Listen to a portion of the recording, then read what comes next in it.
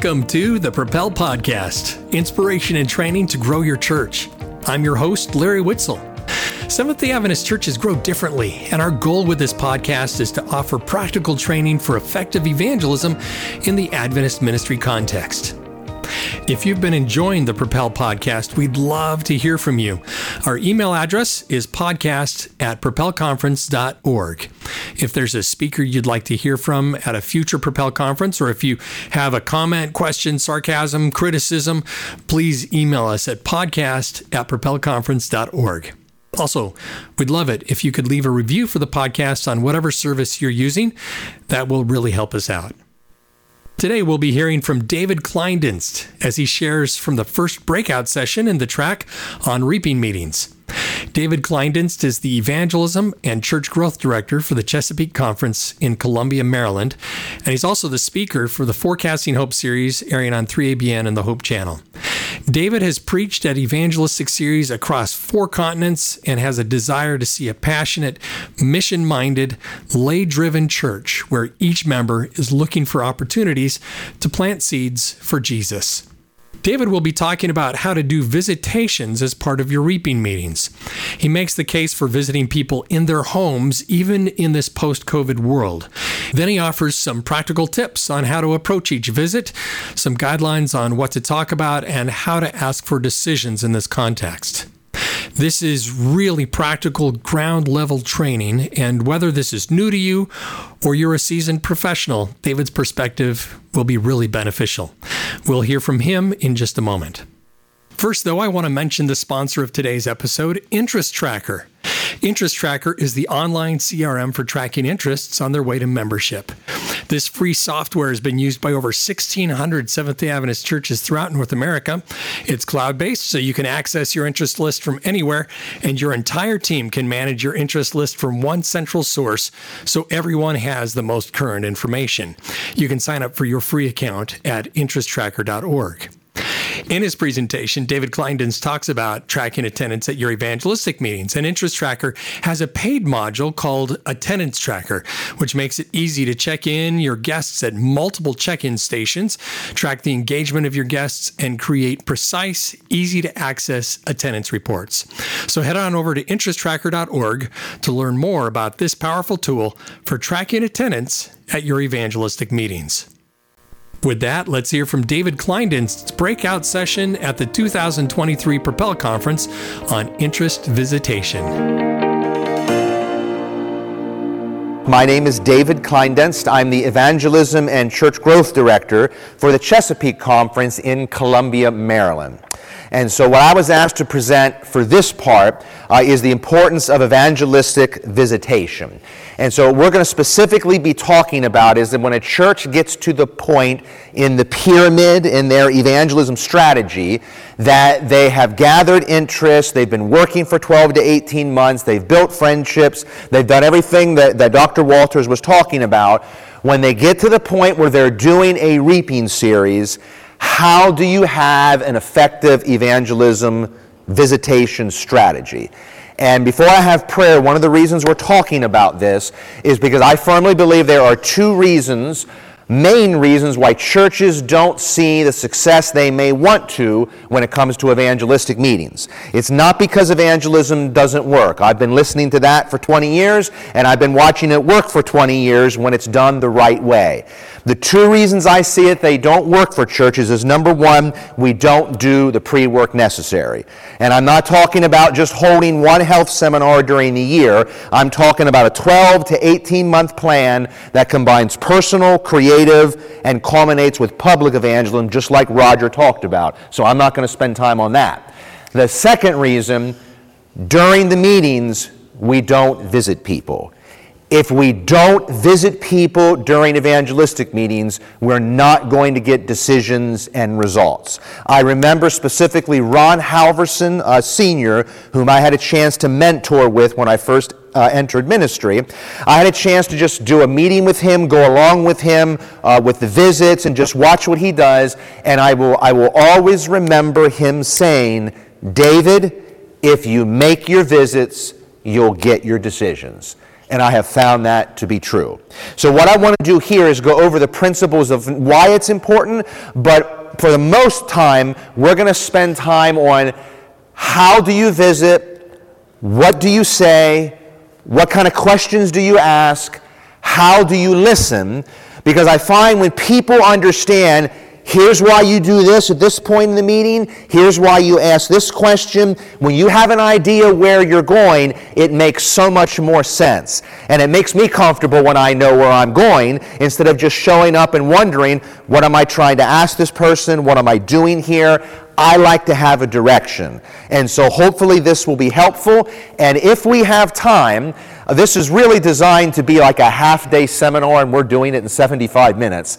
The best way is to do role play, where actually I would role play with someone each kind of visit. We'll see where we are on time, but that would require one of you role playing with me. It's very easy for you because you get to say and do whatever you want. I have no idea what you're going to say, and hopefully we can have some fun with that. Though some of my people from Chesapeake are here and they scare me because they may try to throw me. Yeah, but I don't trust Baba Wally. See, as soon as I said that, he smiled, and I'm like, I'm not picking him. All right, let's have a word of prayer and get started. Heavenly Father, Lord, you've called us together in this place for these few days, and particularly now for those that are here in this seminar. Lord, these principles, we're asking you to be the teacher. And we're asking you that you would show us how to apply them in the places where you've called us. Help us to learn as we dialogue together, learn from each other, and we pray that it will make sense, and that, Lord, it will ignite a fire within us to be able to connect with people. And we ask it in Jesus' name. Amen. I'm going to spend the first 10 minutes or so talking about why evangelistic visitation is important. As soon as I figure out where I put my clicker. Anybody see where I put it? Well, then we'll just do without it. It'll show up at the end when I don't need it. All right, reason number one. It allows you to see where the Holy Spirit is working. One of the reasons you visit during meetings is when you're up preaching, people think that's all you need to do to make a decision. But the truth is, people do not make decisions from the preaching. People get conviction from the preaching. But people make decisions in the one-on-one interaction that I have with them, whether it's in the home or in the church or the hall or wherever these reaping meetings are taking place. And when I sit down with someone one-on-one, it's exciting to me as a speaker or a participant. Now I get to see how the Holy Spirit is working. Because I can't see that always preaching from the pulpit. I can look at a person, I might know if they're interested, I can look at their body language, but I don't know what's going on in their life. I don't know their story, I don't know what's brought them here, I don't know how the Holy Spirit may be working.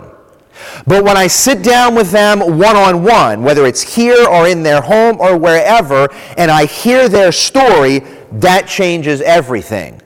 Because now, when I'm standing up and preaching, I'm not just preaching to a bunch of bodies of people I don't know. I can look at them and say, there's Crystal, I know her story because I visited her a couple of days ago. And there's Baba Wally, I know what brought him to these meetings. And there's Jane, I know that she knows someone from this church. I know their stories, and I'm telling you, that makes an evangelistic meeting completely different. For me, the meetings don't actually begin until I'm able to start visiting people and I'm able to hear the stories, see how the Holy Spirit's working, and it just really excites me because now I know these people are here, God brought them, because I know what's going on in their lives, and they're not just numbers that I don't know what's going on in their life. So for me, that's extremely important.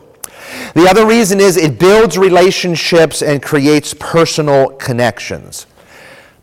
I think one of the biggest things that we miss when it comes to public evangelistic reaping series, we forget how important the relational aspect of it is. It's not just coming up and people listening to doctrinal information and we think they're going to make a decision.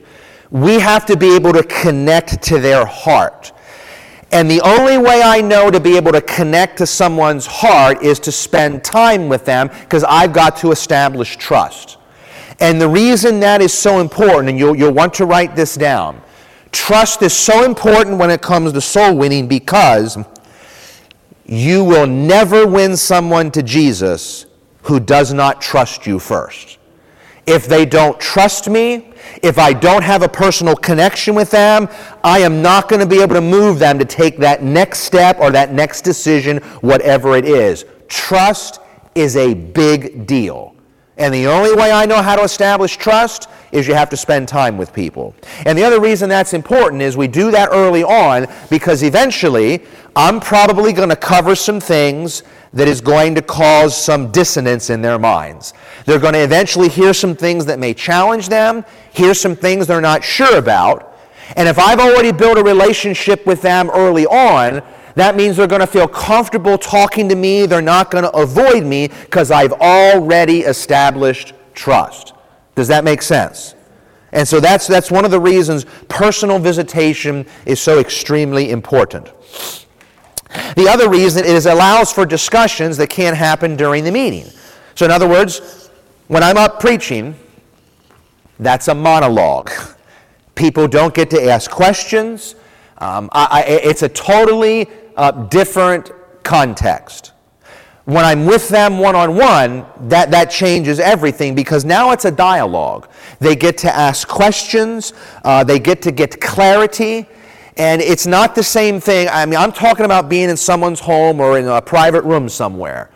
Because I know people come up to the speaker after each nightly meeting, they talk, but even that's not the same. Because other people are standing around, and there may be things they want to talk about or ask that they don't want other people around to hear. So even that is totally different. It's best when I can get them, one-on-one or two-on-two or whatever, and they just get to ask questions. Because they don't get to ask questions usually during the preaching. And I've already talked about how the decisions are solidified in the one-on-one interactions. And then this is the one you'll want to write down. 15 minutes in someone's home is worth more than a 60-minute sermon. If I had to choose between having them come listen for 60 minutes, or I could get 15 to 20 minutes one-on-one in their home or in a restaurant or wherever, that's what I want. Because that's where they're going to make decisions, and that's where I really have the opportunity to connect with their heart. So those are the principles underlying why evangelistic visitation is important. But now we're going to go to the practice. When do you start visiting? How? What kind of questions do you ask? So I'm going to start with the bare basics, and we're just going to progress through. Now this is going to assume that it's a 4-week meeting. It doesn't have to be, but the time frames I'm using are 4 weeks. If you're doing 2 weeks or whatever it is, you can adjust the time frame the way you're doing the evangelistic meetings. So I'm actually going to start with an interest list. And please raise your hand or ask questions anytime. Before the meetings even start, every church needs to have an interest list.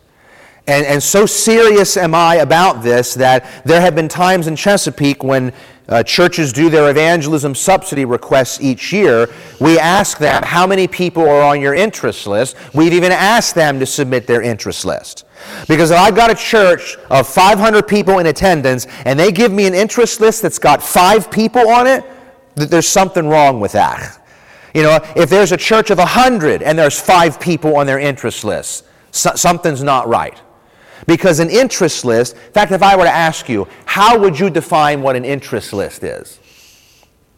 Yeah, any interaction, anybody that's had an interaction with your church, whether they visited, a church member's given them Bible studies, their kid came to the VBS, they came to a health seminar, they're a parent of someone that goes to your school, and they came to the drama and the play they did, like my daughter did a couple of weeks ago. Anybody who's had any kind of positive contact, they're on your interest list because they've already know you in some small degree. They've already been to something at your church, which means there's at least some measure of trust there. So with an interest list, when I'm getting ready to do evangelistic meetings, the people on the interest list are key. Because those are people I actually want to visit with personally a couple of weeks before the meetings ever start, and I want to give them a personal invitation. Everybody in that interest list, first of all, is going to get a personal letter from the church. They're not just the mass mailing that you may send into your community, a personal letter from the church, because the church is the entity which they had a connection with. And then about 2 weeks before the meeting, on that interest list, I'm going to find maybe the 10 or 20 of the best interests, the A interests, the ones that you know have been to many things at your church and they're the most interested. And I'm going to gather my elders or deacons or deaconesses or whomever, and we're going to go give a personal invitation to those 20 or 30 that you feel are A interests. As simple as, stopping by, hey, Susie, we've been so happy having you at our health seminars these past 6 months. We have another event coming up, and I just wanted to give you a personal invitation to come, and you put the brochure into their hands. Personal. Because who's more likely to come to your evangelistic series? The person on the interest list who's already been to some things and knows some people in your church, or the person who's getting a flyer in the mail but has had no previous contact with your church? Who is more likely in most cases? Yeah, the interest list. Now don't get me wrong, I'm not saying don't mail out brochures. We're not at a point in North America where we cannot do that. It scares me when I hear churches say that. I'd love for us to get to that point, but the truth is, especially if we're in a big city, unless you're knocking on the door of 3 million people, you still need to send out mailers, because there's always going to be those people who don't know the church, but God has prepared them for such a time as this. So I'm not suggesting we don't do mailers. I am saying that we put focus on those that we've already got personal relationships with. So if you're wanting to know of an interest list, Sermon View has something called Interest Tracker. It's on the screen there. That is free to every church in North America. It's on database. If you don't have it, you can sign up, and anybody on your church, if you give them a login, can access it, and you automatically have an interest list that's free to your church. So that's just information for you. The second part is going beyond interest tracking. I'm going to talk about tracking attendance. So let me throw something out to you before we even talk about making a visit. Why would it be important to track attendance in an evangelistic meeting? What do you think? See, with tracking, not only do I know how often they've been there, I know what topics they've heard. So let's say now I am 8 nights into the meeting, and I'm figuring out who do I want to start really visiting and making connections with. Well, if I'm tracking attendance, I know who's been there. If I'm not, I have no idea. Tracking helps me to plan who am I going to visit and who's the most interested. So let me throw something out to you, because for some there may be a different opinion of philosophy on this. If I've been let's say I'm 8 nights into it, and I'm looking at my tracking attendance, who would be most important for me to visit? The person who's been there 7 out of the 8 nights, or the person who's been there 2 out of 8 nights and has missed 6 of them? Who would you personally be more interested in visiting? For me, it would be the one who's been there the most, and I'll tell you why. The one who's been there 6, 7 out of the 8 nights, who's coming the most, I already know they're interested, or they would not be taking that much time out of their schedule. I already know I'm probably going to be welcomed in that visit because they're coming each night, they know me, they've heard me. So that's the person who's likely to make a decision, is those who are coming regularly. Those are going to be my first options, my most important ones to visit. Now, that does not mean I neglect those who stop coming. I'm just not going to put them first, because I could spend an entire meeting trying to get people to come back who've stopped coming while I'm missing the opportunity to visit with those who have come the most and get decisions from them. So you'll have to decide which philosophy you're going to follow, but to me, I want to work with those who are closer to decisions. And then the others, yes, they're important too, but I can assign them to other people on a visitation team to maybe connect with those who, for whatever reason, just aren't coming quite as much. But those who are coming the most are most likely to make the decisions, and to be honest, those are the visits I want to start with, because those are the visits that are easier. They're coming. I know I'm pretty much going to be welcomed, and they're close to making decisions. It's also why you need a visitation team. From a church. When we do meetings with a church, we ask them, and if they're big enough, require them, to have a visitation team that we can work with.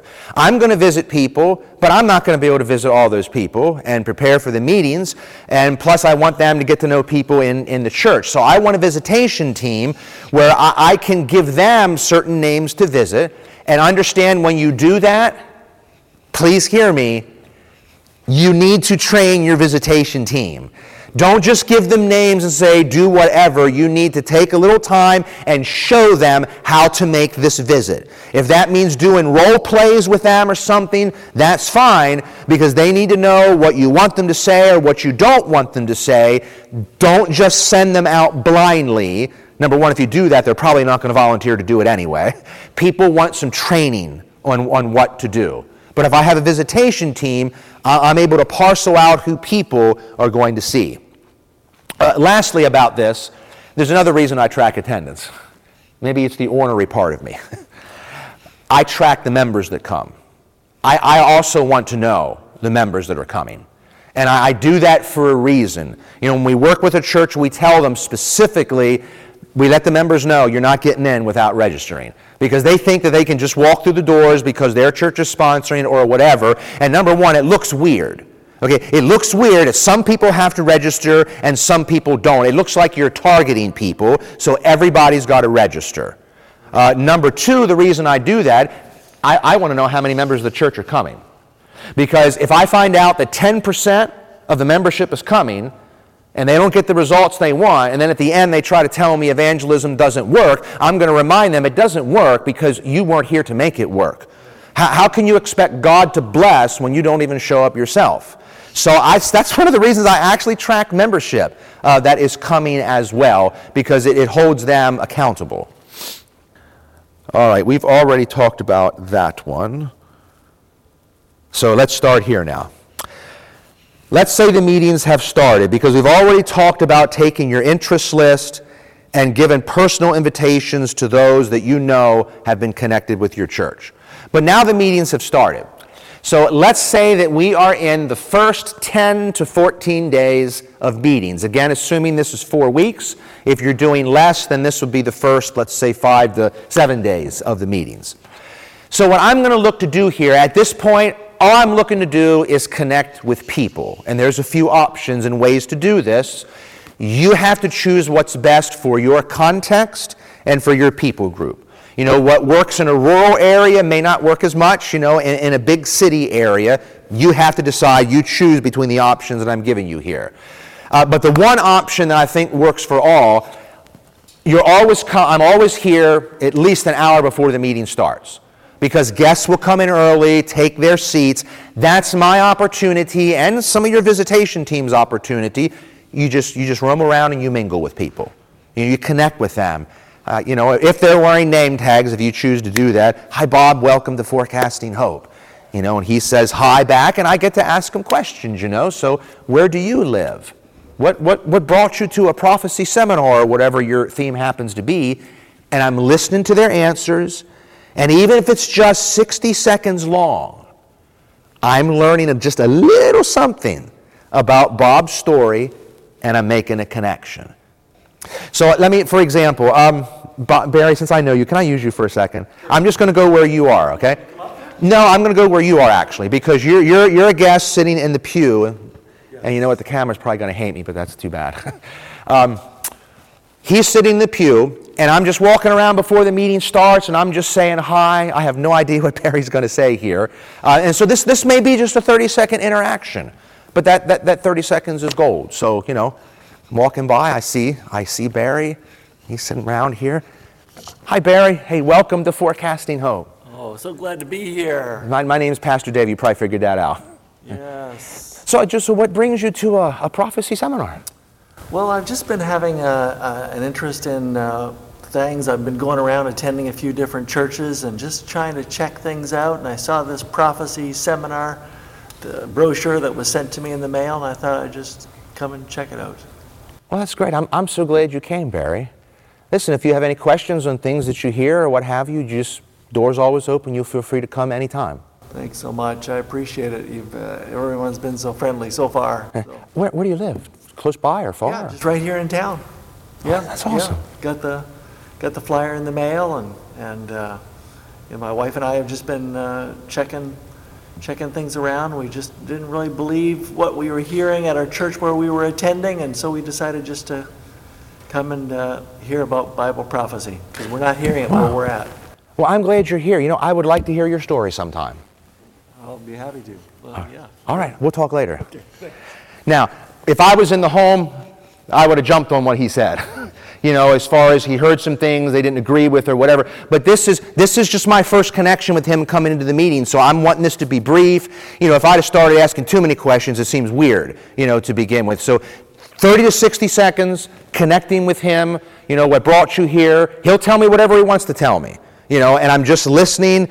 I know it seems like 30 seconds of insignificance, but you don't realize how actually significant that is, because I've just made a connection with Barry, and now hopefully he feels just a little more comfortable with me now than when he walked in the door and had no idea who I am and never spoke a word to me. So you see how that works. And you're doing that after the meeting too. If some people are hanging around, you just say, hey, hi, welcome to Forecasting Hope.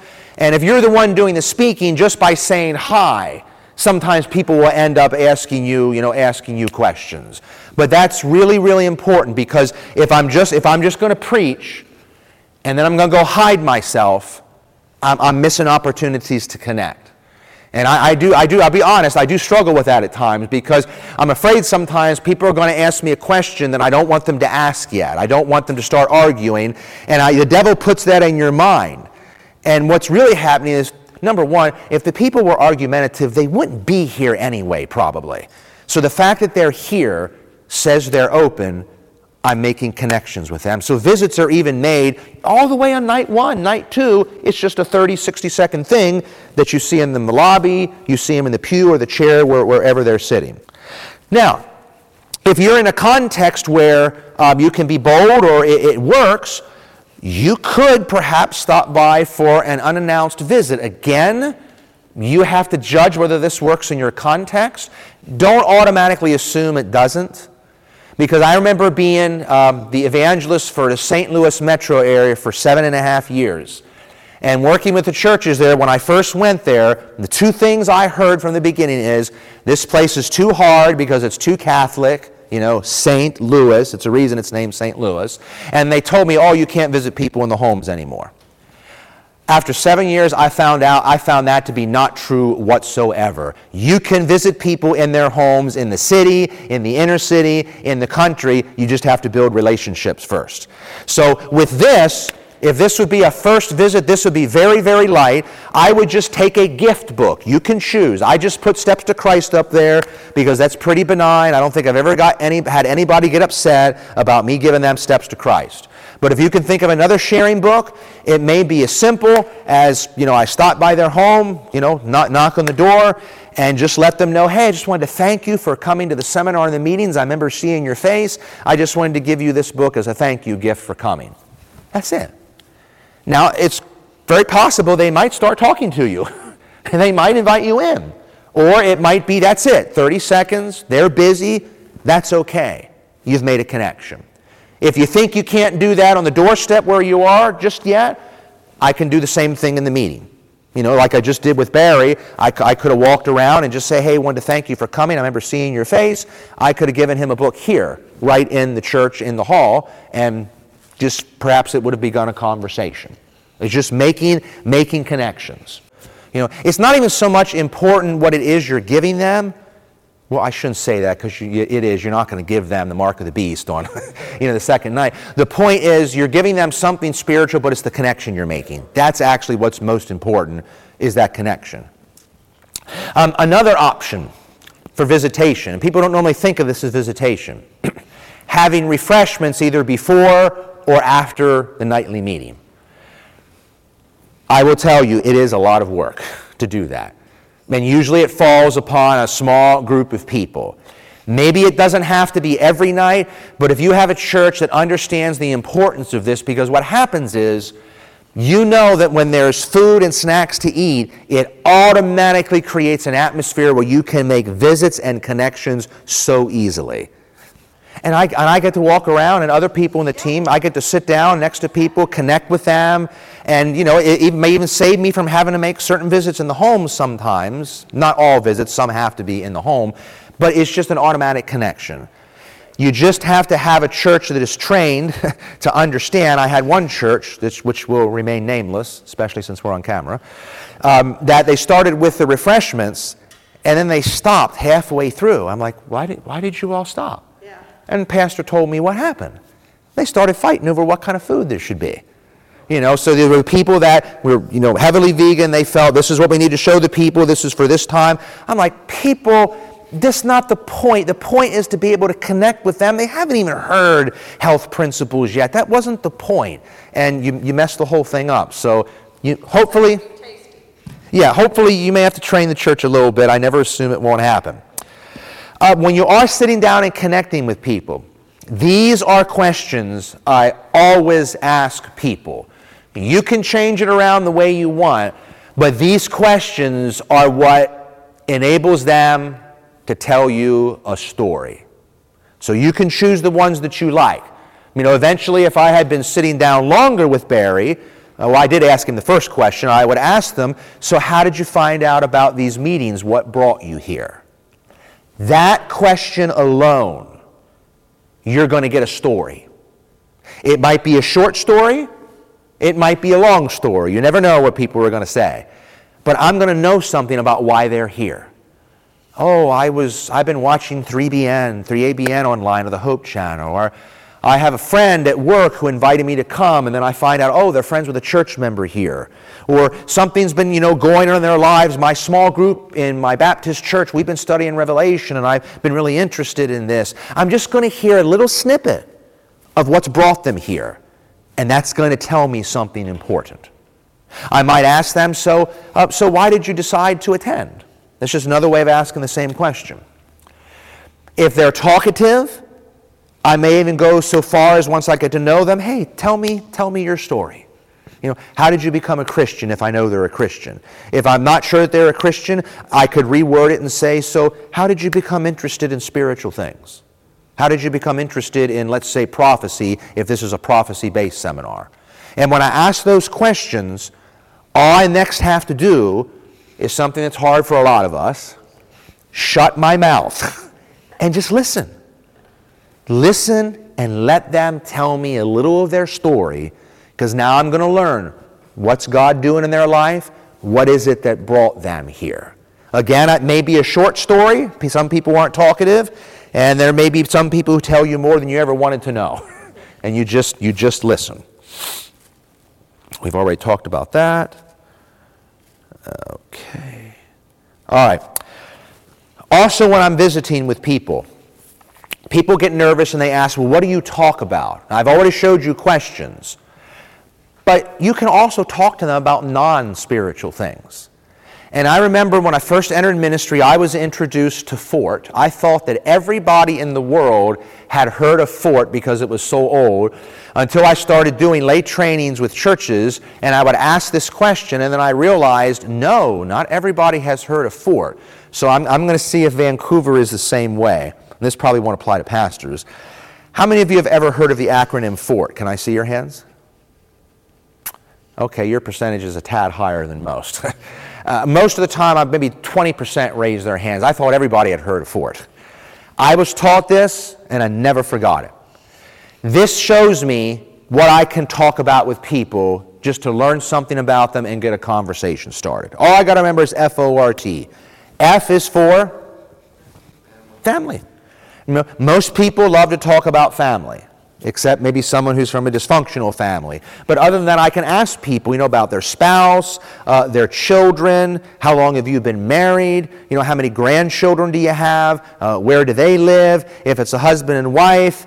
So tell me, how did you two meet? And there's always a story there behind how two people met. So people get them talking about family. I can ask them about occupation, so where do you work, Joe? Or Susan, so what do you do for a living? I listen to them tell a little bit of their story. R is recreation. I can ask them, what do they like to do for fun? Learn something about their hobbies. Which, by the way, why might it be important to know what someone's hobbies are? It may even be something that I enjoy doing, and I can do it with them, perhaps. But even if they pick something I know nothing about, like maybe I'm talking to Barry, and Barry tells me he loves bird watching. I have no idea if you do. I know nothing about bird watching. But does that mean that I can't ask him questions? Yeah, what's your favorite bird? Yeah, how did you get into bird watching? Where do you go to do this? What's some of the favorite birds you've seen, some of your favorite places? I just ask him, what drew you into bird watching?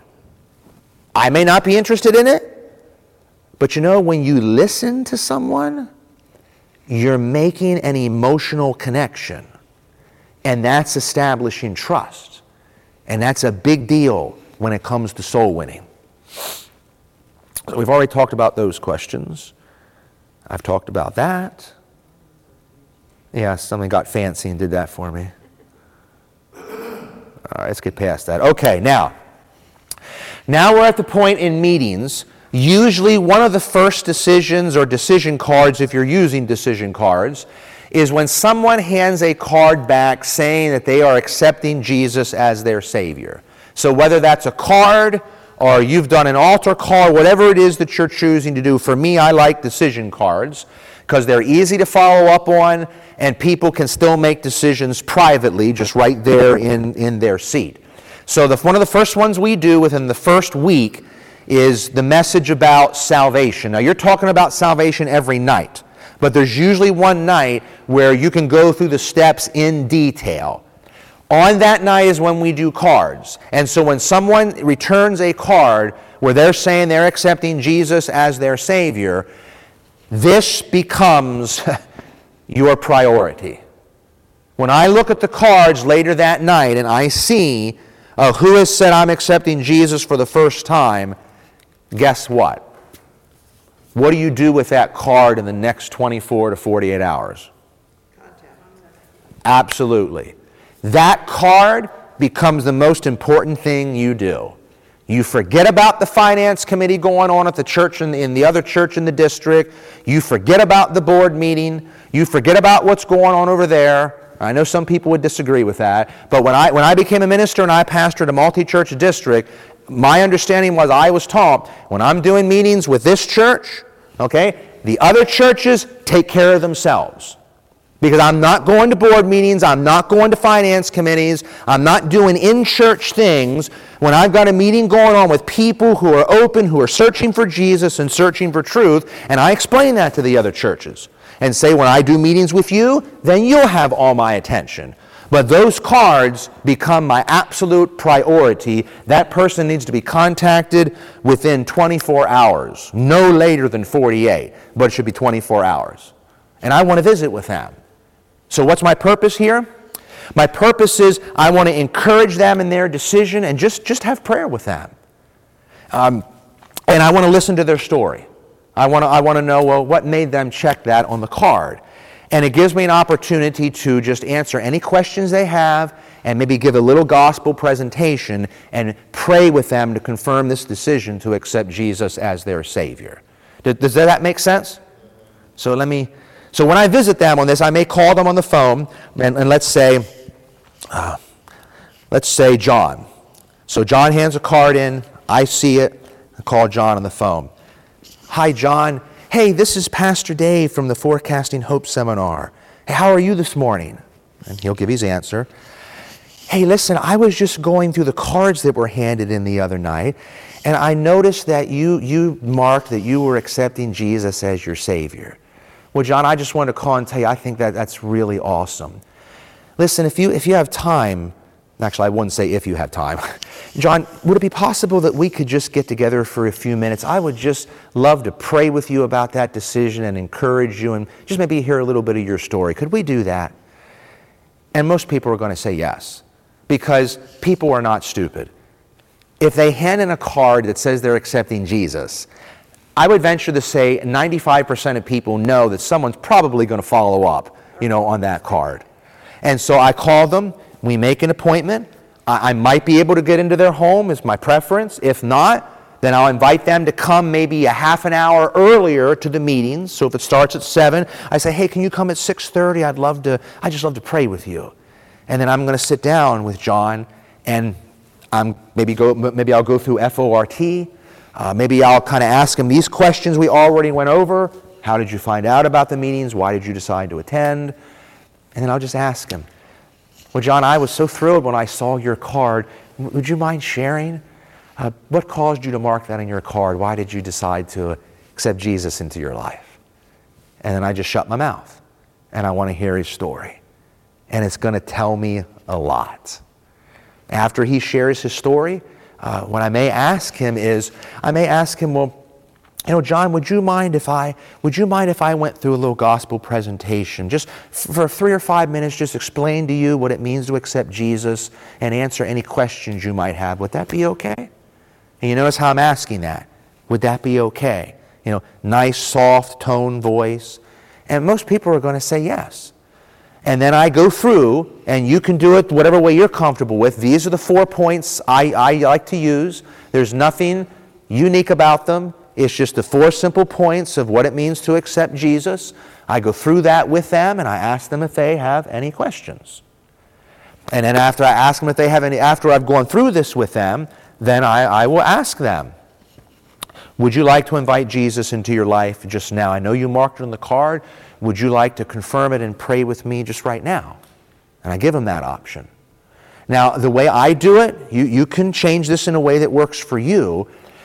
I invite them to pray first on their own if they're comfortable.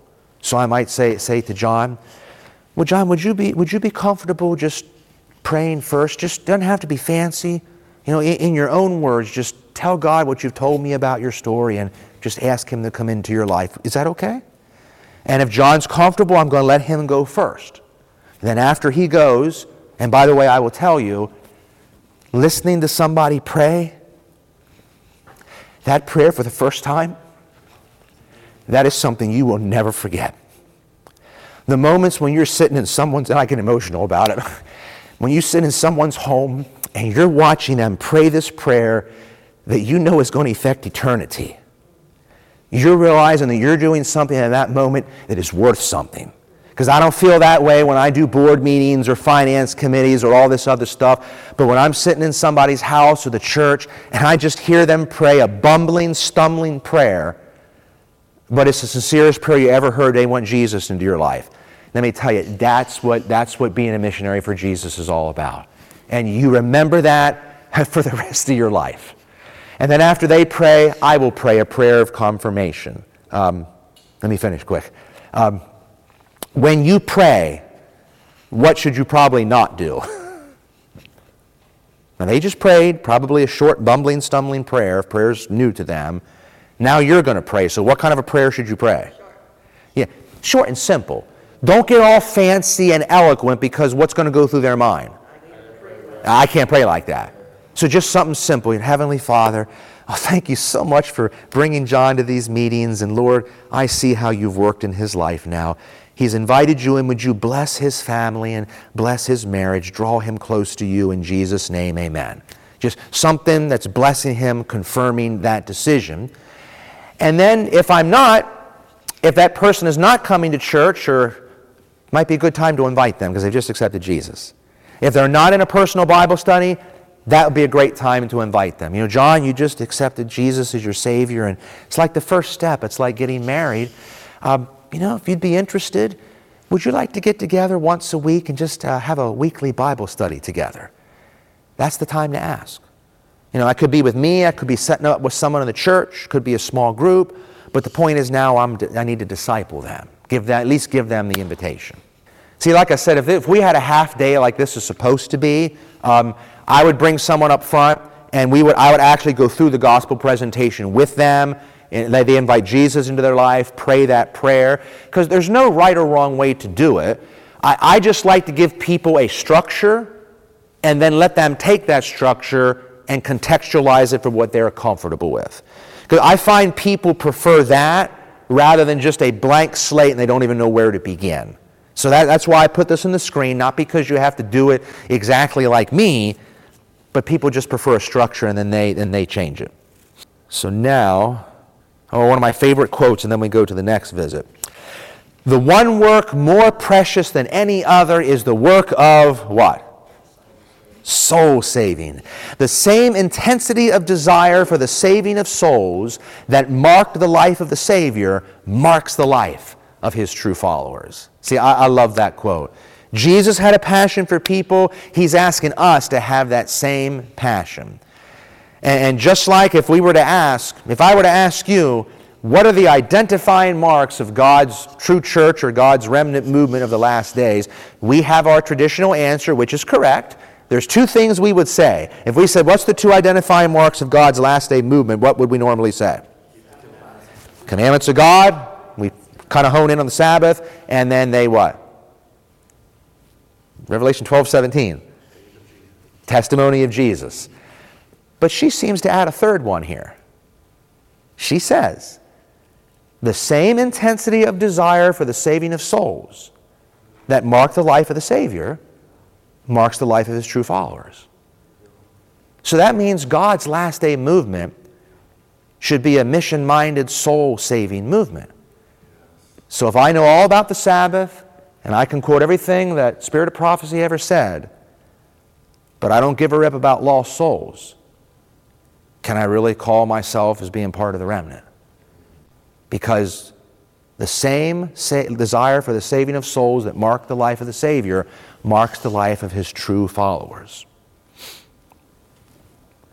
All right, next visit. Now understand what I am presenting here. We can't cover every conceivable visit you might make in a series. This is just covering the main essential ones. I could be talking to someone in the meeting and they bring something up and it might be an opportunity for me to visit them. They might have some issue they need to talk or pray about. There's a lot of different opportunities. I'm bringing up some of the main essential ones topically that will come up in a series. And obviously the Sabbath is one of them. So I'm going to share with you what we do that I have found that works really, really good so far in many, many different places. When I know I'm going to cover the Sabbath, I cover it in two parts. The first part is where I just talk about the relational aspect of the Sabbath.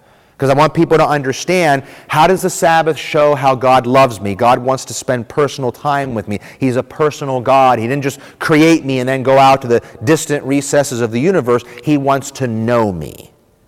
And then the second part is then where we talk about, well, how did the Sabbath get changed? Because most people, once they hear about the Sabbath, that's the next question that goes through their mind. So you almost have to cover that. I do it in two parts. And the reason is, when we start on part number 2 the next night, what we will do is offer a book to the people. But you don't give it to them at the meeting, okay? What happens is, we have an 8.5 by 11 sheet printed out. You see it on the screen. I need to take a better picture of it. But it's a free book offer. So when people come in on the second night we talk about the Sabbath, everybody gets this little flyer. And then up front, before I start the message, we'll say something like this. Well, folks, if you were here last night, you know that we studied one of the most beautiful subjects in the Scriptures. And we saw how God loves us, wants to spend time with us, so much so that He has blessed us with this weekly gift called the seventh-day Sabbath. And I know that for some of you that was new for you, you'd never heard it before, maybe raised some questions in your mind. And so I'd like to offer you a book that's been really helpful and it's been a blessing to me. It's called When God Said Remember. And it pretty much covers everything we talked about last night, as well as talking about how to make that Sabbath a day of joy and delight. If that's something you'd like to have to just go home and kind of study on your own, would you fill out that flyer that was given to you? And you can hand it in at the registration table, and when we see how many people would be interested in this book, we will be sure to get it to you. That's what I say to them.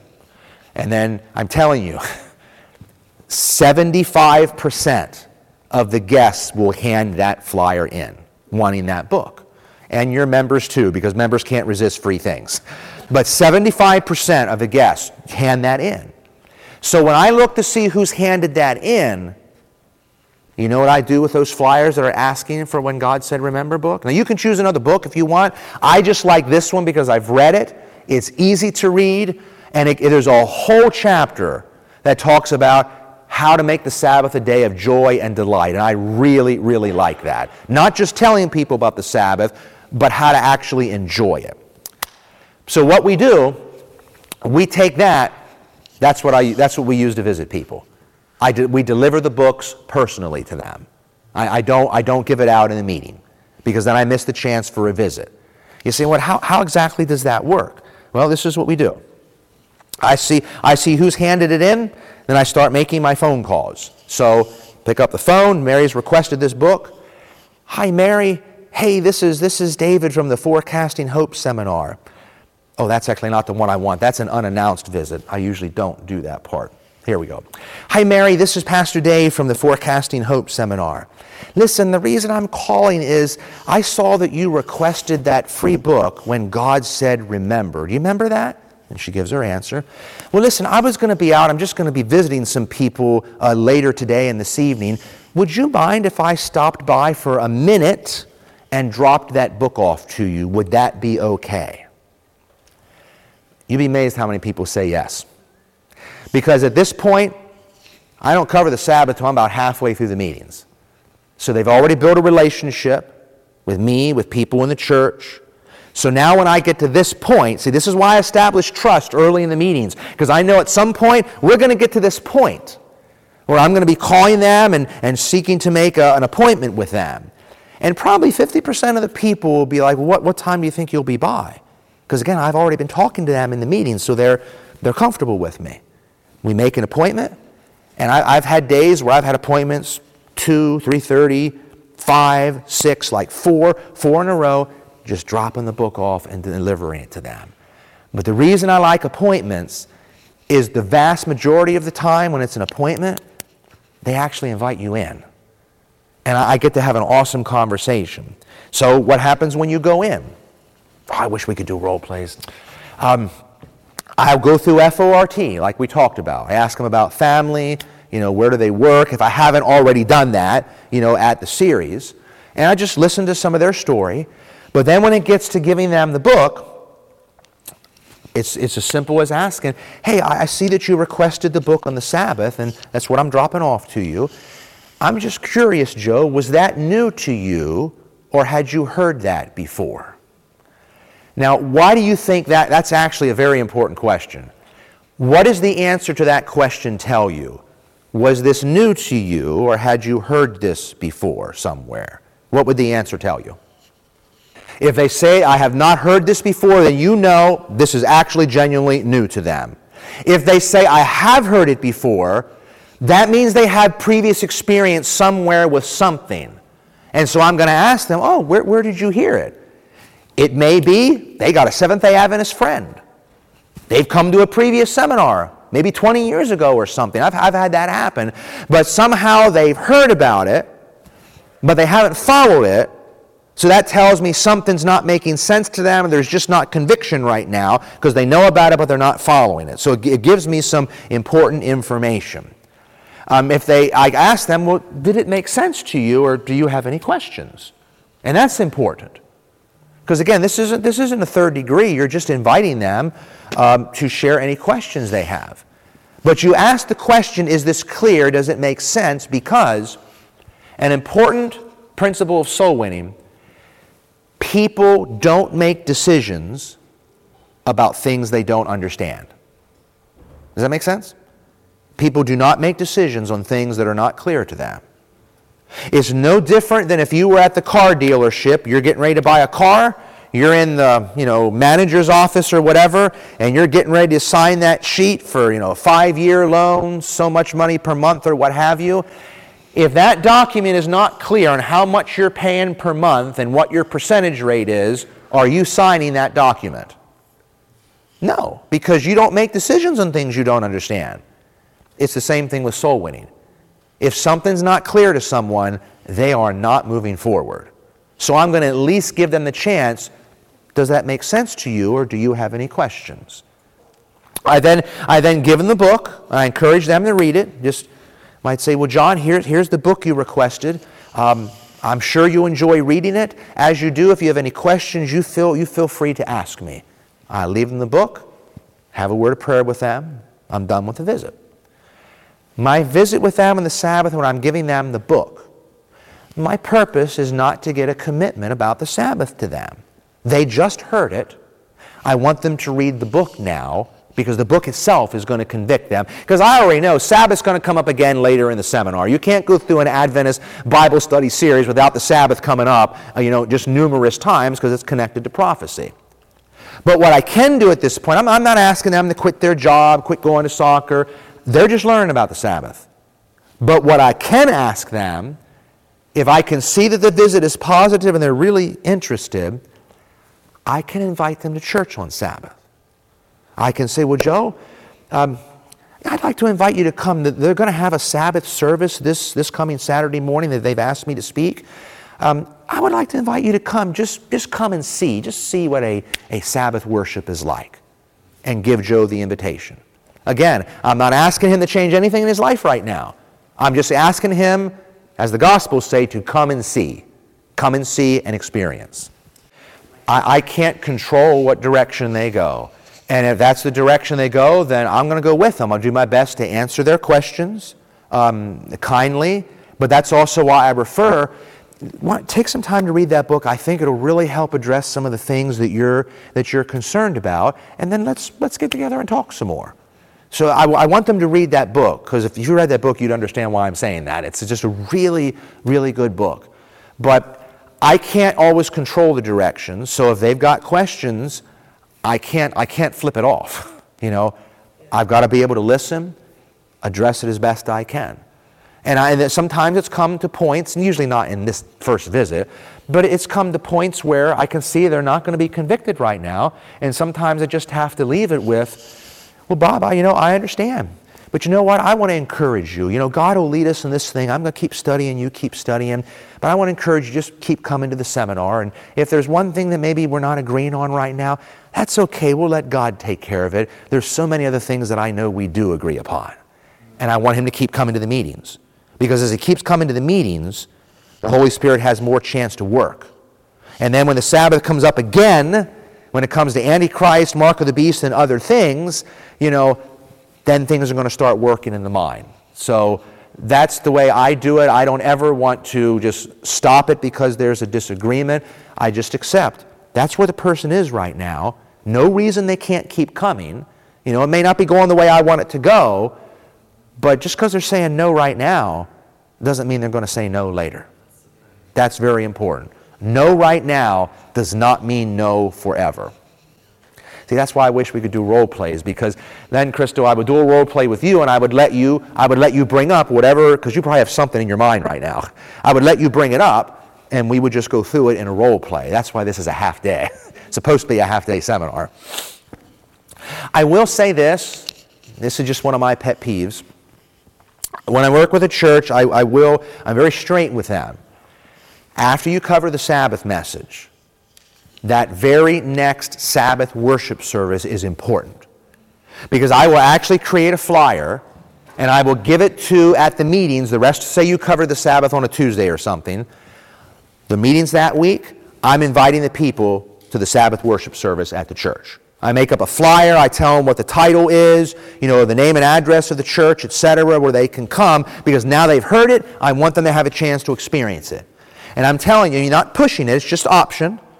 And I'm telling you, the people who come on Sabbath morning will be your best interests, because they have just walked through the doors of a Seventh-day Adventist church on a Saturday morning, on a day they probably have not done before, and that tells you how open they are. And so then every Sabbath after that, I'm inviting people from the meetings to the Sabbath worship service. But that also means I have to tell the church, listen, whether we like it or not, you got one shot at a first impression. Whether you like it or not, you're competing with these other churches around here. Because sometimes I get the impression that some of our churches have the attitude, we have the truth, this is a beautiful message, so we don't have to take our Sabbath morning worship seriously. And they're not prepared, it's not of quality, People get up who don't know what they're doing. And the worst thing I can't stand is when someone's up here. Well, what's next in the service? Bob, what's next? Oh, yeah, who's doing a children's story? Oh, is Mary here? That drives me crazy. Now, I guess if you're a real small 5-member church, you can get away with that. But what it's communicating is you haven't prepared. I'm not saying that we have to be like a 1,000-member church, but every church, no matter what their size, should be doing the best that they can. Because I have had people who've been interested in the message, and they came to the church on Sabbath morning, and they came up to me and said, listen, I believe everything you're saying, but there's nothing here for me. There's nothing here for me. And I'm telling you, that's heartbreaking. So a church needs to put forth their best on Sabbath. They should be doing that every Sabbath anyway, but recognizing you're going to have people coming through that door for the very first time, and you want them to have a good first impression. Okay, got 2 more here. Visiting after presenting baptism. At some point, well, first of all, I'll show you the card later. We actually do cards every single night. You say, really? This actually works really well. I got it from Ron Cluzet. We have a generic card we use every night. I'll show it to you later. We do have special cards for certain topics, like accepting Jesus, the Sabbath, and of course there's one night where it's all about baptism. Now this shouldn't be the only time they hear about baptism. You're inviting them to make that decision all throughout. This is the one night where you're just going into detail about it. And so as a decision card goes with that, you're going to make a strong call for baptism. But then you have to be clear on how you're collecting the cards, and this is extremely important. If you want to get decision cards back, you have to be clear what you want the people to do with those cards, or you're not going to get them back. Do you want them to hand it in? It's like we usually have nice blue buckets in every row, and from night 1, everyone knows when they want to hand something in, you put it in the blue bucket.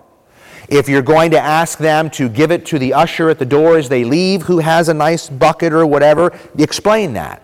If you're going to have ushers come down the aisle and you want everybody to pass their cards to the middle, then you have to explain that in detail what you want them to do, and you have to explain to your ushers what you want them to do. Otherwise, you're going to be up here, and this has happened, you're going to be up here trying to figure out what to say, realizing that your ushers don't know what you want them to do, and you're up front trying to get their attention. So actually, I give decision cards out I don't wait to the end. When people come in each night and they get the materials for the night, they get the decision card. I used to be afraid of that, thinking, oh no, they know a decision's coming, they might walk out. I've gotten past that. If they see a decision card's coming and they walk out, they were not going to make a decision anyway. So I give it to them in the beginning. People already have it throughout the message, so when I get to the point where I want to talk about it, they've already got it, and I don't have to wait for ushers to be handing it out painstakingly. 1, 2, 3, and I might be up here for 15 minutes waiting for them to hand it out. So just give it in the beginning. And so when those cards come in, let's get past that. This is what it looks like for us. There's four options on there. I know Jesus is my Savior. I desire to follow Him with all my heart. Because decision cards, they're there to, if you create your own, there is a psychology to it. The first line is something very generic that anyone should be able to mark. It's not asking for a very big decision. The second one, you are asking like a half step. I want to experience Bible baptism by immersion one day soon. The third one, I've strayed from the Lord. I'd like to be rebaptized. The fourth one, I'd like someone to study the Bible with me. So there's something up there that every person can mark, even the person who's been a member for 50 years, ought to be able to say, I know Jesus as my Savior and I desire to follow Him. When I get those cards back and I see who is interested in baptism or rebaptism or the Bible study, those become my visits for this week. Next 24 hours, I'm following up on that. But all who indicate baptism should be visited immediately, and I seriously mean immediately. And what is my purpose for this visit? My purpose is to acknowledge and affirm and encourage this decision they just made. So I want to set up an appointment to visit with them. Because again, I'm going to call them on the phone. If they handed in a card that says they want to be baptized, do you think they're going to be surprised when someone calls on the phone and wants to follow up with it? No, because at this point in the series, they know what the drill is. They know what's going on. So I may call them up, and it could be as simple as, "Hi, Mary. Hey, this is David from the Forecasting Hope Seminar. Hey, I was just going through the response cards from the other night, and I noticed that you said you were thinking about baptism. Mary, that is wonderful. I would love to talk with you for a few minutes and I want to hear your story. Would that be okay? Could we set up a time to sit down together for a few minutes?" And Mary is very likely going to say yes, or she never would have handed in the card to begin with. And so I make an appointment. Preferably, I'm going to try for it to be in the home. If I can't get that, then I'll invite her to come to the meeting early, and we'll sit somewhere in the church or the hall. And I make appointments that way. At the appointment, I will ask her how she heard about the meetings. If I haven't done that yet, chances are I have. And now all I'm doing with Mary, I just want to hear her story. So Mary, share with me. I was so excited when I saw your card because, I know what God's been doing in your life. Tell me, why did you decide to mark that in your card last night? I'm smiling, and I'm just going to listen to her story now. Mary, what was going on in your heart at that time? And she'll tell me what she wants me to know. And then we'll ask, so how soon were you thinking of doing this? And that question's, what's that question going to tell me when they answer it? Yeah. Are we talking like the next couple of weeks, or are you talking like 6 months down the road? Because some people who will mark that are thinking, yeah, I was thinking of doing it within the next year or so. Okay, well that tells me, I wouldn't say they're an A interest right now. I'm glad they're interested, I'm going to follow up, but that tells me they're not convicted to the point where right now, so maybe a little more work has to be done.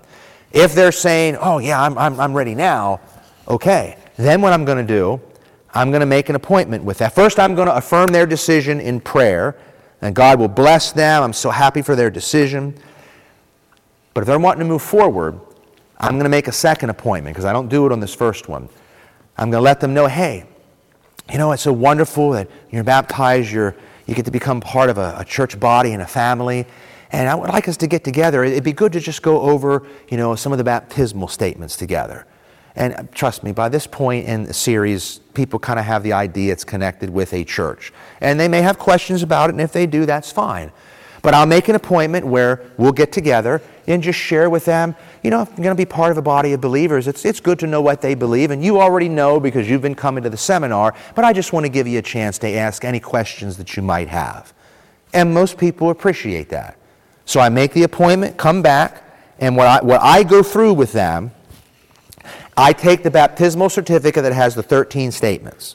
I do not go through 28 beliefs, because those 13 statements encapsulate those 28 beliefs. 28's it's a little much to go through one-on-one. That's all encapsulated in the 13 statements. So we sit down, and all I do is I just take turns with them. I'll say, well, Mary, let's just go through this together, and if there's any questions you have on any of them, you just let me know. So why don't you read the first one? She reads the first one. Any questions on that? No, that makes sense. Okay. I read the next one. That makes sense? Any questions on that? Great. And we just alternate, reading it back and forth. I ask her if she has any questions. If she does, that's when we address it. And if she goes through all 13 and she's wanting to make that decision to be baptized, and I can ascertain this is time, then we go ahead and we set a date for baptism. And there's actually a reason I go through the 13. There's actually a very specific reason. First of all, I let the pastor make the decision. I'm not making a decision for a church on baptism. I'm letting the pastor, whoever in that church, make that decision. The only way I'll intervene if I think they just have a ridiculous standard that's not biblical. Then I'll intervene. But there's always going to be people on the church board who have their own version of the baptismal statements, who think this has to be done, can't wear a wedding ring, they got to be vegan, they got to do this, they got to do that. And so when that comes up, and then maybe someone gets upset with me, my answer to them is simple. I'm a Seventh-day Adventist minister. This is a Seventh-day Adventist church. These are the Seventh-day Adventist baptismal vows. I don't add to them. I don't take them away. If you don't like what's on here, you can write to the General Conference. I'm not going through that. And so that's what saves me. Because nobody can say, oh, he didn't cover it or this or that. These are the Adventist vows. This is an Adventist church. I'm an Adventist minister. Ain't nothing here about not wearing a wedding ring or a thing or these things or those things. And it's safe, at least for me. Does that make sense? I'm not saying you have to do it that way, but if I don't, everybody is going to want to add their different version. Oh, they should have to go through what I went through and whatever they went through 20 years ago or whatever. I use the 13 statements. If they've committed to the 13 statements, there's no reason I can't. Now, someone's bound to ask me, what about smoking or what have you? Okay, I'm just going to tell you what I do. You don't have to agree with it, but I've thought through this. When it comes to smoking, a lot of times people will say, oh, well, you got to have quit so long before you're baptized. I'm uncomfortable with that because I can't pick any verse from the Bible or the spirit of prophecy that gives a number. Because if you say, oh, they need to stop before baptism, then the question, okay, well, how long? For 2 weeks, 2 months before baptism, what? I have no number that I can give them. So what I do is we get together and ask them, do you understand about your body being the temple of the Holy Spirit? Is this something you want out of your life? And most people will say, no, I don't want this in my life. I just haven't been able to stop. So the first question I want to know is, do they understand it's something that God doesn't want, and do they want it out of their life? If they have that desire, I'm good with that. But if they tell me, no, I can't surrender, there's nothing wrong with it, and they give me a bunch of excuses, that's different. That's a lack of surrender. So what I'll ask them to do is, in James 5, it talks about anointing. If someone is sick, let the elders of the church come and pray over them, anoint them with oil in the name of the Lord. Well, an addiction is a sickness. So I'll invite them and say to Mary, there's something in the Bible called anointing. If you would like, if you want to be anointed, let's say a couple days before your baptism, we can come together. James talks about having the elders of the church come, and we can anoint you with oil in the name of the Lord, and you'll pray and we'll pray and we will ask God to heal you of this addiction and take the desire away. And this is what we're asking God to do. All your part is the only part you can do is surrender to Jesus. You can't change, the desire may still come tomorrow. You can't change what's going to happen tomorrow. But today you're saying, I want to give it to Him. And then just bring whatever cigarettes you have left in the house.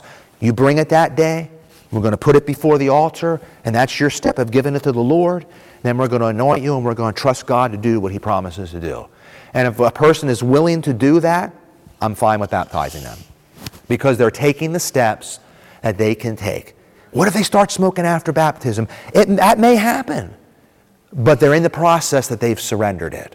And so for me, I'm okay with that. Now somebody might have a problem, and that's okay. That's just where I am. Yeah, if they're willing to take the steps they can take and surrender it to Jesus. Because I'm telling you, coming to be anointed, you may have 2 or 3 elders. That's a big step for someone to take, whether it's at the church or at the home. And you'd be surprised how many people have never been anointed for smoking or an addiction, and they realize, oh, I can give it to God like this, because they've been trying on their own for so long. And that's just how we found that it works really well. All right, that's pretty much, we're out of time. I do want to share one other thing if I can. I wanted to show you our nightly card. Okay, this is the generic card that we use each night. Okay, the teaching tonight was clear. It was a blessing to me. This is my response to tonight's presentation. They can write something. I have questions. They can write it on the back. There's always one, I want to follow Jesus and be baptized, or I'd like to have a visit. They get that card from night 1. You'd be surprised how many people on the first couple days will mark they want to be baptized. Even though they don't know anything yet, they want to be baptized, or they want to visit. It shocks me. Visitation is a lost art in the world. Do you know there are people coming to your meetings who have never been visited in their life, especially by a pastor? It's like a lost art in the world. And so we use that every night, but see, here's the cool thing. Every night we will invite them, if they have any prayer requests, put them on the back of the card. Because we have a prayer team. Every meeting should have a prayer team. That prayer team meets in a special room half hour before the meetings or even during the meetings, and I let the congregations know whenever you hand in a prayer request for somebody or something going on in your life, it goes to our prayer team, and sometimes we'll bring the team up front during short preliminaries so they can actually see them. And I'm telling you, when you do that, people hand in prayer requests. And see, here's why this is important, because here's where the relational part comes. When people hand in prayer requests from these cards, and they're usually writing their name on it, that is a great opportunity where either I can make a phone call to them or I can train my visitation team to do it. Hi, Mary, I'm Joe from the visitation team at the seminar. Hey, I just wanted you to know that we got your prayer request and we have been praying for your son Joe over there in Iraq. How is he doing? Man, you're making a connection they will never forget. Well, Mary, we're going to continue to pray for him. Hey, could I have prayer with you over the phone just now? Who's going to say no to that? That's handed in a prayer request. And you're making a connection. I mean, that's gold like a visit. And even you as a speaker, you can do some of them if you like. You know, I'm telling you, you can even train your prayer team. If they've registered and you have their address, you can train your prayer team, buy some nice Christian cards, write them a card. Dear Mary, we have been praying for your son Bob. We pray that God will bless him and his family in every way. Your friends, the prayer team at whatever Forecasting Hope seminar, stick it in the mail, give it to them. You think they're going to remember that when they get it in the mail? And they're going to connect it to those meetings. And you're making a relational connection with them. And it doesn't cost anything but a stamp to do that or a phone call. So those are some of the things I wanted to share with you. That is pretty much it. Again, this would be a half-day class if we did all the role plays. And as far as the follow-up, we didn't really get a chance to talk about that. I'll just leave it with this. If you're not going to do a follow-up class, then don't do an evangelistic meeting. I will not do a meeting with a church that doesn't agree to do a follow-up class. Because that follow-up class should start at least 2 to 3 days after the main meetings. And if you advertise it well during the last week of your main meetings, 75% of your guests will come to that follow-up class. It'll probably just be once a week instead of 4 times a week. But I'm telling you, they will come if you promote it, and you'll be inviting them to bring family and friends that they wish they would have invited to the main meetings. And what's going to happen is that'll go on for the next 2, 3, 4 months. Now you got more time to build relationships. And you will get baptisms 3 to 4 months after the meetings if you do follow-up. Whereas if you don't do a follow-up class, you got a whole group of people who are interested but not ready to make that full step. And if you just drop everything, you lose them and you lose the momentum. So if a church tells me they're not doing a follow-up class, then they have to get another speaker. I'm not doing a meeting with them because I'm not going to go through having all these interests at the end, knowing that all of a sudden it's kaput. And if they won't do a follow-up, that also tells me they're not serious about evangelism. Is a good follow-up in your opinion? I use Revelation Speaks because it goes through every chapter of Revelation. Now, we don't cover every chapter in the meetings. We just cover the main things of prophecy. And so they're going to both have a review of some things they've already heard, but they're also going to learn some new things that they haven't heard. And it's a different format. It's a workbook. This is classroom style. It's not preaching. And I keep it with prophecy because our meetings are prophecy-based, Christ-centered prophecy. If that's what brought them, why would I change to a different subject? I had a church who didn't listen to me on this. And so they went and said, we're just going to study the Gospel of John. Well, that's Gospel of John is wonderful, but that's not why they came. And so they lost their people.